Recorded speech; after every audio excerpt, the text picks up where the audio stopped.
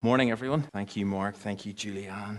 Thank you, everyone that's been involved so far this morning. The resurrection has changed and changes everything. It is a history-defining, it's a faith-defining, it's a life and a death-defining event. And we are here to celebrate it today, and we've been celebrating it, and we're joining with millions of people all around the world because this service, the Easter Sunday service, apparently is the highest attended church service of the entire year. Even more people come to church on Easter Sunday than do on Christmas morning. The resurrection of Jesus from the dead has been described as the most powerful divine occurrence and occasion in all of creation, and it has massive repercussions for us. It means so much to us. For example, one person has put it like this: the resurrection is the ground of our assurance. It is the basis for all our future hopes. It is the source of power in our daily lives here and now. It gives us courage in the midst of persecution, comfort in the midst of trials, and it gives us hope in the midst of this world's darkness. So the resurrection stands right at the heart of the Christian faith. But what if? And life's full of what ifs, isn't it? But what if the resurrection didn't really happen? What if it's all an elaborate hoax? It's just a big joke.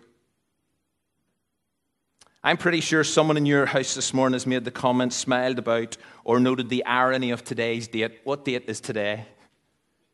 1st of April, which is what? April Fool's Day. This is the day of playing practical jokes and spreading hoaxes. That's how the April Fool's Day is defined. The day of spreading hoaxes and playing practical jokes. So this is the first time since 1956 that April Fool's Day and Easter Sunday has clashed. And I have no doubt there are lots of people who not only see the funny side of that, but when it comes to the resurrection of Jesus, they're convinced that it is all a total ruse. That's all it is. A total ruse. Or at best, it's a fanciful, mythical story. Because let's face it, and we need to be honest about this. Dead people generally don't come back to life, especially if their death has been as horrific and as definite and as conclusive as the death of Jesus. And especially if they haven't just been dead for a few minutes or a few moments, but they have been entombed in a tomb for 48 hours. So what if it never actually happened? Well, what I want to do this morning, or attempt to do, is start by naming and looking at 6 history and life-altering facts that follow that we have got to face up to if Jesus didn't really rise from the dead on the 3rd day. Then what I want to do is make, or rather echo, a very big, bold, and dramatic statement and claim. And then finally, I want to give you 6 alternative facts that follow if Jesus is indeed truly alive. So that works out at a 13-point sermon, okay? Now, I don't normally do points, but I kind of felt if I'm going to do points, let's really do points, okay? So we've got 13 points this morning. So you ready for this? How are we getting on, kids, at the counting? Don't shout out yet if you're still going to see. Yep, you're brilliant. Got many of you got so far? Right, okay.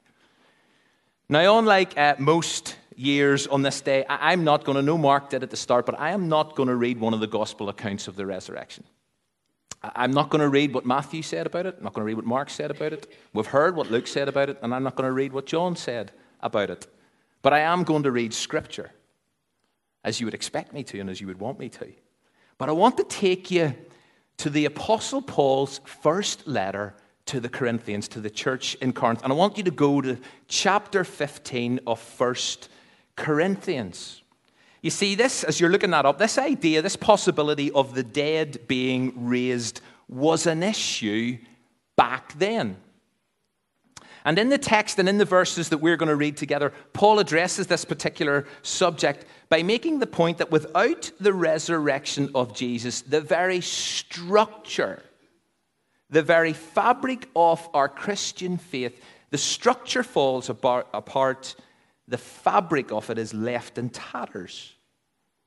And therefore, any idea or thought of someone else rising again or living again, well, if Jesus didn't rise from the dead, then any thought of anyone else ever rising again is just complete nonsense. Just a joke. It's just a joke.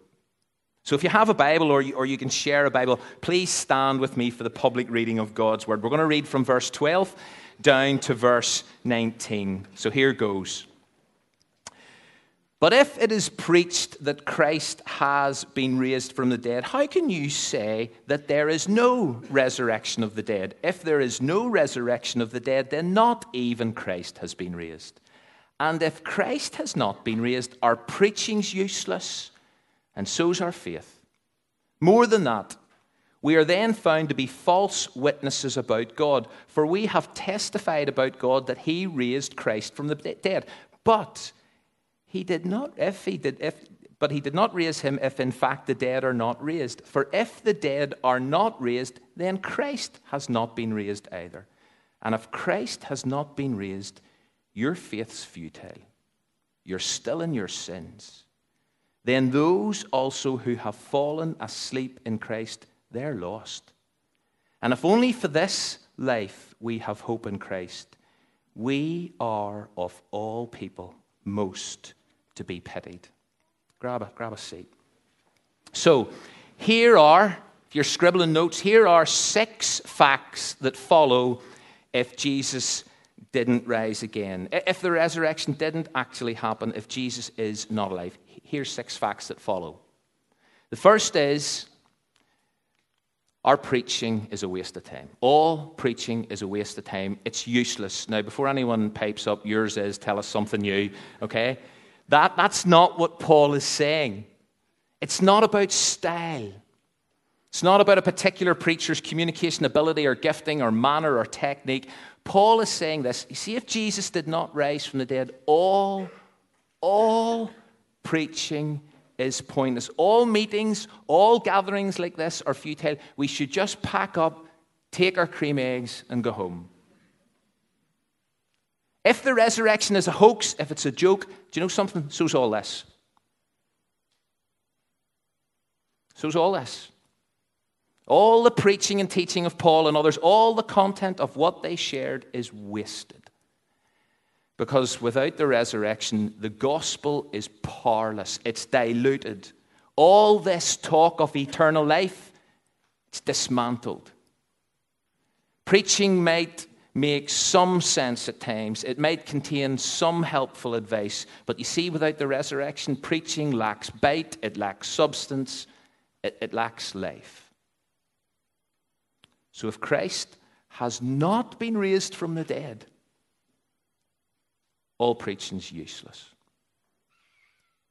Secondly, so is our faith. Verse 14.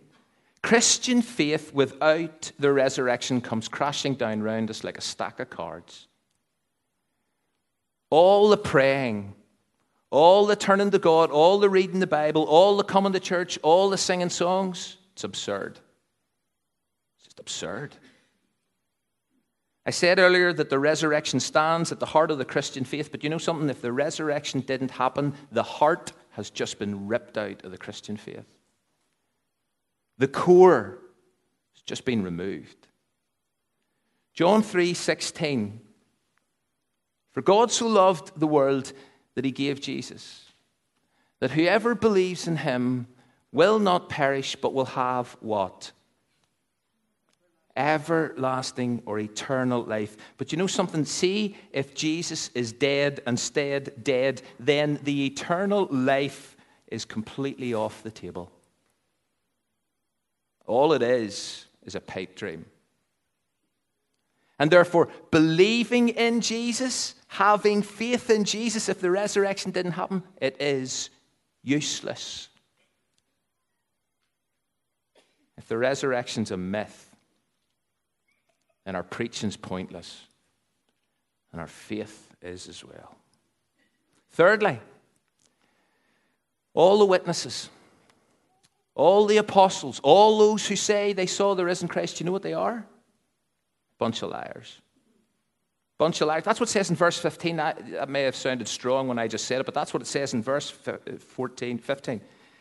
Let me read those two verses together, 14 and 15. And if Christ has not been raised, then all our preaching's useless, your faith's useless, and we apostles, we are all lying about God. You see, if Jesus is not alive, then people like Paul and people like Peter and people like John, all they have done is misrepresented God, and they have totally deceived lots of people, including us.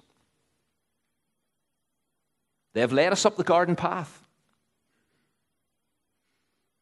They didn't just lead those up the garden path at the time centuries ago, but here we are in the 21st century, and they're still leading people up the garden path, because we can still read what they say in here. But if Jesus didn't rise again, says Scripture, then all the apostles are nothing but liars. They're a pile of charlatans. Fourthly, and this is where it starts to get incredibly serious if it hasn't been already, but if Christ has not been raised, then not only is your faith useless, which Paul repeats in verse 17, but it also means we're all still in our sin. We're all unforgiven people.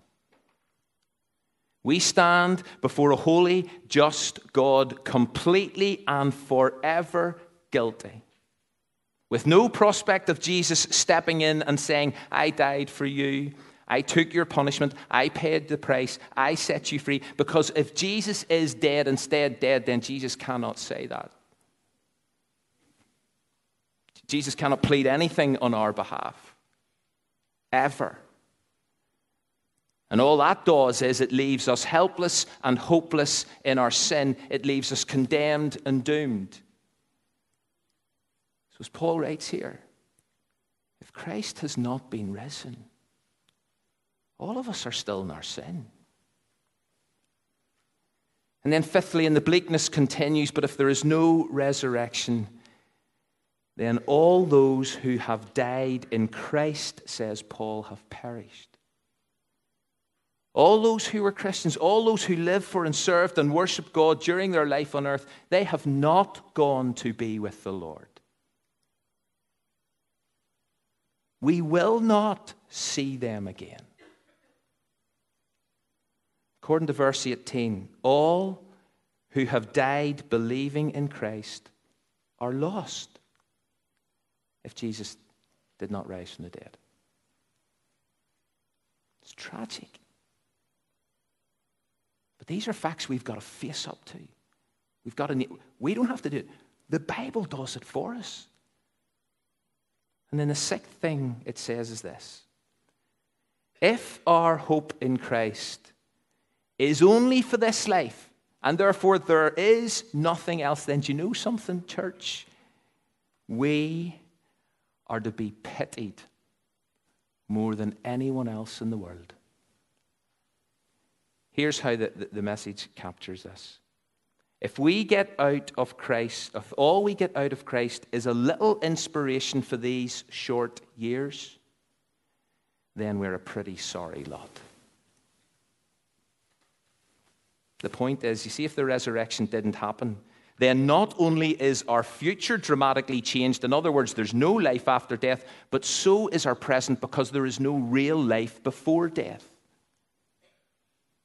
All our hopes, all our dreams, all our beliefs, all our joys, all our peace, they all crumble now. They don't make a blind bit of difference now in this life, and therefore, says Paul, of all people, there's no resurrection, and your hope for Jesus is only for this life, then we're a people to be pitied. It's quite a list. 6 facts that follow if Easter Sunday never happened. All preaching's useless. Our faith's useless. The apostles are liars. Our sins are unforgiven. All those who have died in Christ have perished. They're lost. And life itself now is pointless. First 6 points down. How are we doing? Still with me? Here comes point number 7. And here is the kind of big, bold, dramatic statement and claim, because those of you who've got a Bible in front of you, you know I stopped far too early. You're saying, David, why did you stop at verse 19? But look at verse 19, because verse 19 finishes, and then verse 20 starts with one of those words that starts with B-U-T. But, in other words, hang on a minute. Please don't stop reading yet.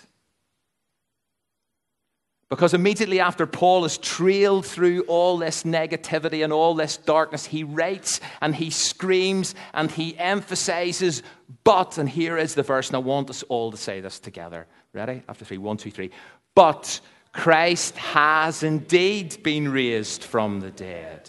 Let's say it again. But Christ has indeed been raised from the dead. So in other words, hold on a minute. After all that negativity, here is the big, bold statement and claim. I know we need to talk about whether we believe this or not, and we'll come to that. But here is the big, bold statement and claim. Jesus is alive. Easter Sunday did happen as we have been celebrating. Life after death is a reality, says Paul. And he goes on to say, but Christ has indeed been raised from the dead. Read on if you've got a copy of the Bible in front of you. The first fruits of those who have fallen asleep. What does that mean? In other words, Jesus is the first to rise again in a long line of many others who will. So Jesus is, as someone has put it, the first in a long legacy of those who are going to leave the cemeteries. Jesus is the first in a long legacy of those who are going to leave the cemeteries. Because why? Jesus defeated death. Death has been defeated. And as Paul will go on to write near the end of this chapter, death has been swallowed up by the resurrection. And so what has death lost? Now, death has lost its sting. Gone. And yes, people still die, as Jesus did. The pain of death is still real, as Jesus's was, not just for him personally, but for all those who loved him. But what the resurrection of Jesus confirms is, listen, death is not the end. And therefore, to go right back to what I said at the start, the resurrection changed. It changes everything. There is hope. There is more. There is everlasting life because Jesus has indeed been raised from the dead. And so what do? We go back to our 6 facts that follow if Jesus hasn't been raised from the dead, and we rewrite them. We flip them. We revert them. We change them. And so our preaching isn't useless. Why is it not useless? Because it's about Jesus, who was dead and is now alive forevermore. And therefore our preaching, all preaching, I respect how bad it is, all preaching has credibility. It has purpose. Why? Because we preach and teach not only who Jesus was, but we preach and teach who Jesus is. We preach and teach what the Bible says about him, what Jesus taught us about life. And we preach and teach, you know something, this Jesus who was dead and is now alive, he is worth following. He is worth trusting. He is worth living for. He's worth dying for. If Jesus is alive, our preaching has a point. And secondly, if Jesus has been raised from the dead, then our faith isn't useless. It's not based on a joke. It hasn't been undermined or collapsed because the one it's based on and centered around is dead. No, our faith is now alive and it's vibrant. Why? Because Jesus is. And thirdly, the apostles aren't liars. If Jesus is alive, they are truth tellers, and therefore we can trust their words and we can take them seriously. We can take their words to heart. We can still read what they say to us in here, what the Bible communicates to us about Jesus, because this is God's word. It's truth. Because Jesus is alive. And fourthly, it gets serious again. We are not still in our sin. Our sin can be forgiven because Jesus is alive. Let me read you one verse from Colossians. And with Jesus, you were raised to new life because you trusted the mighty power of God who raised Christ from the dead. You were dead because of your sins. Then God made you alive with Christ, and he forgave you your sins. God has made you alive with Christ. So if Christ is alive, then you can be forgiven. You do not have to live guilty before a holy God. You do not have to remain condemned or doomed. Sin can be forgiven because Jesus didn't just die for it. He rose again to new life. Because Jesus is alive, we can be forgiven. Fifthly, this is so important for so many people. All who have died in Christ, they haven't perished. They're not lost. On one occasion, Jesus said this to a lady who meant so much to him. She was called Martha. Jesus said, I am the resurrection and the life. Anyone who believes in me will live even after dying. Everyone who believes in me will never, ever die. And back to 1 Corinthians 15:20, where Paul reminds us that Christ has indeed been raised from the dead. He is the first fruits of those who have fallen asleep. In other words, because Jesus is alive, all believers who live in him are going to live forever. So we will see our loved ones who have died in Christ again. They have not perished because Jesus is alive. And finally, we're not a people to be pitied. Why? Something was said earlier, because we have life in all its fullness. Not only life now, which, yes, is really important to have life now with Jesus, but that's not what life in all its fullness entirely means. It means we have life now with Jesus, but we also have life forever with Jesus. Our hope in Christ is not only for this life, but because Jesus is alive, our hope is for all eternity. We are a people of destiny, a people who enjoy life before death, and a people who can look forward to and anticipate an incredible life after death. And so, 6 facts that follow if Jesus didn't rise from the dead and it is all a joke. 1 big, bold, dramatic statement that changes everything. And then 6 facts that follow because Jesus is alive. And so the question is, as I said earlier, do you believe it? Do you believe it? Do you acknowledge who Jesus is? And I just want to finish with a verse and a challenge, because in a sense, this is kind of what it all boils down to, or it seems to anyway.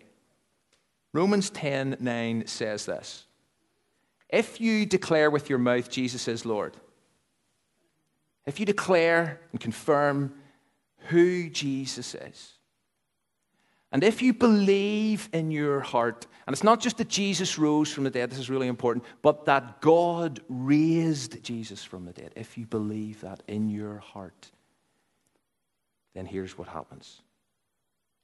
You will be saved. And if you can do that on this Easter Sunday, on this April Fool's Day, then you will live forever. And so, thank God, Jesus is alive.